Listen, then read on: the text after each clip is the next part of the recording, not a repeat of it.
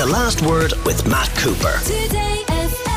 So as we discussed at length on yesterday's programme, Bank of Ireland had a major technology glitch on Tuesday which denied people access to mobile banking, be it on their mobile phone or on their laptops. But was of more concern was what happened at the ATMs, where it seems people were able to take out money even if they didn't have money on their accounts, setting up sort of unofficial overdrafts, which they'll now be expected to repay. But another issue that arose out of that, which we gave mention to last night, was the role of Garda Síochána in going to many of the ATMs.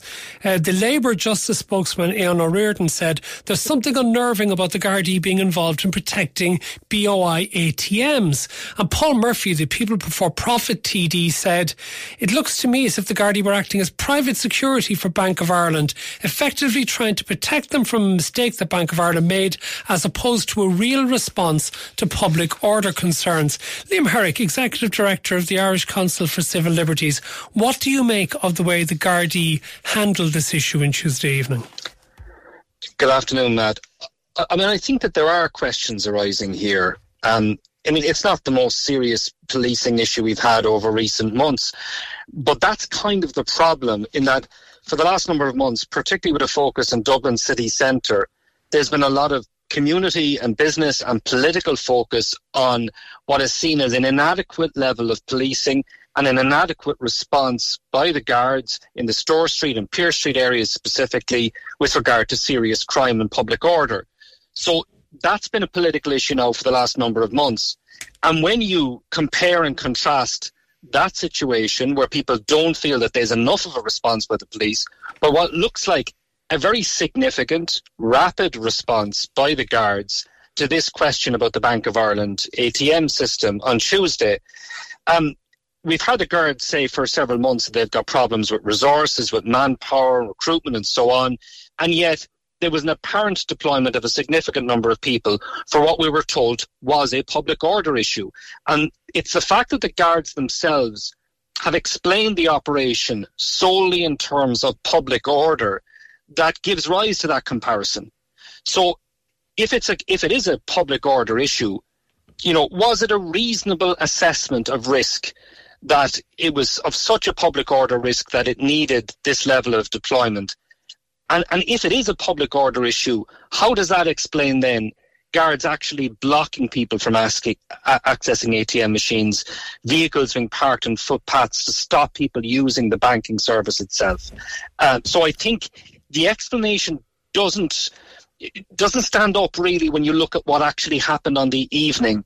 And I think that's why the explanation so far isn't really satisfactory. OK, the Gardaí have said that they received more than 40 calls across 4 regional Garda control rooms from members of the public concerned about crowds gathering around ATMs. They also received a small number of calls relating to public order incidents and one call relating to an assault and robbery. And there's a listener here who says, I'm a guard and I was working the night of the Bank of Ireland free money. I'm in the west of the country. We had issues with people fighting, trying to withdraw money. That was the only reason we were initially sent to the ATMs, he says.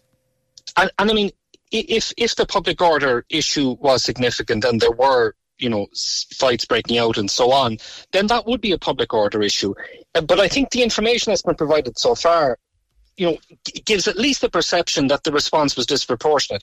I mean, 40 calls across the whole country in relation to risk for public order. How does that compare to the number of calls on an ordinary evening in the cities across the country for public order? I mean, I don't have that information, but one can only imagine, given that the kind of incidents we've seen in Dublin in recent months, that there would be significant volumes of calls to the guards outlining public order concerns, given the level of violence that does happen in city centres and towns from time to time.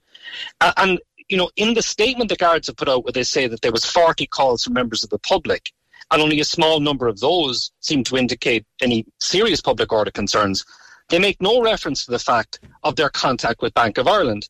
Because Bank of Ireland have come out separately and said that they were in contact with Garda Síochána on Tuesday evening. And they say that they didn't request assistance, but they were aware that the guards made local decisions to deploy guards at ATM machines. I suppose. But sorry, Liam, isn't there a potential though that if it becomes known that people are taking thousands of euro out of ATMs, that they become vulnerable to being attacked by people who might not have had Bank of Ireland cards themselves to take out their own money, but who could see these as easy marks with large amounts of cash now in their pockets? Well, I think that's a hypothetical, Matt. I mean, we don't know at this stage how much money was taken out. We don't know how much money was taken out by people that weren't able to access online banking and needed to use ATMs. And we don't know how much was taken out by people that perhaps weren't fully authorised to take that money out. We just don't really know. Some of the footage that was coming out from Tuesday night showed guards blocking access to ATMs when there was no queues to actually keep people away from them completely. So I think that there are questions that are unanswered here. And I suppose this resonates for many people with a number of incidents in the last couple of years where An Garda Síochána have been drawn into civil matters which are not appropriate for police, particularly around evictions and landlords, where they have been seen to be assisting and supporting private security companies and landlords themselves in evicting tenants. Now, the Commissioner has on 2 occasions had to initiate investigations into these kind of incidents and issue clarification to members of the Guards that they have no business engaging in civil law matters. That I think, is why the justification of public order, resonates, because that was the line used in those instances too. So this might all, when the fullness of time, looked like a very reasonable and proportionate policing response. But the scale of it, given the problems we have in police resources at the moment, and the lack of clarity, I think, about the intelligence and the information that led up to it, does give rise to some concerns that I think should be addressed further. Liam, I'm going to put another hypothetical to you, but it's a variation of which is coming from many listeners. Just imagine that it wasn't a bank that had the security issue on Tuesday evening. Just imagine that in our major supermarkets, our Dunnes Stores, Tesco's, Aldi's, Lidl's, that the doors had all opened and all the staff had gone, and people could just walk in and take what they like out of those stores. It would be called looting. It would be called theft. And the Gardaí would be called to stop people going into those private shops and removing things. What's the difference between that and taking money out of an ATM that doesn't belong to you? Well, the simple difference, Matt, is if a store is closed and people are accessing it to take products out, they're clearly stealing.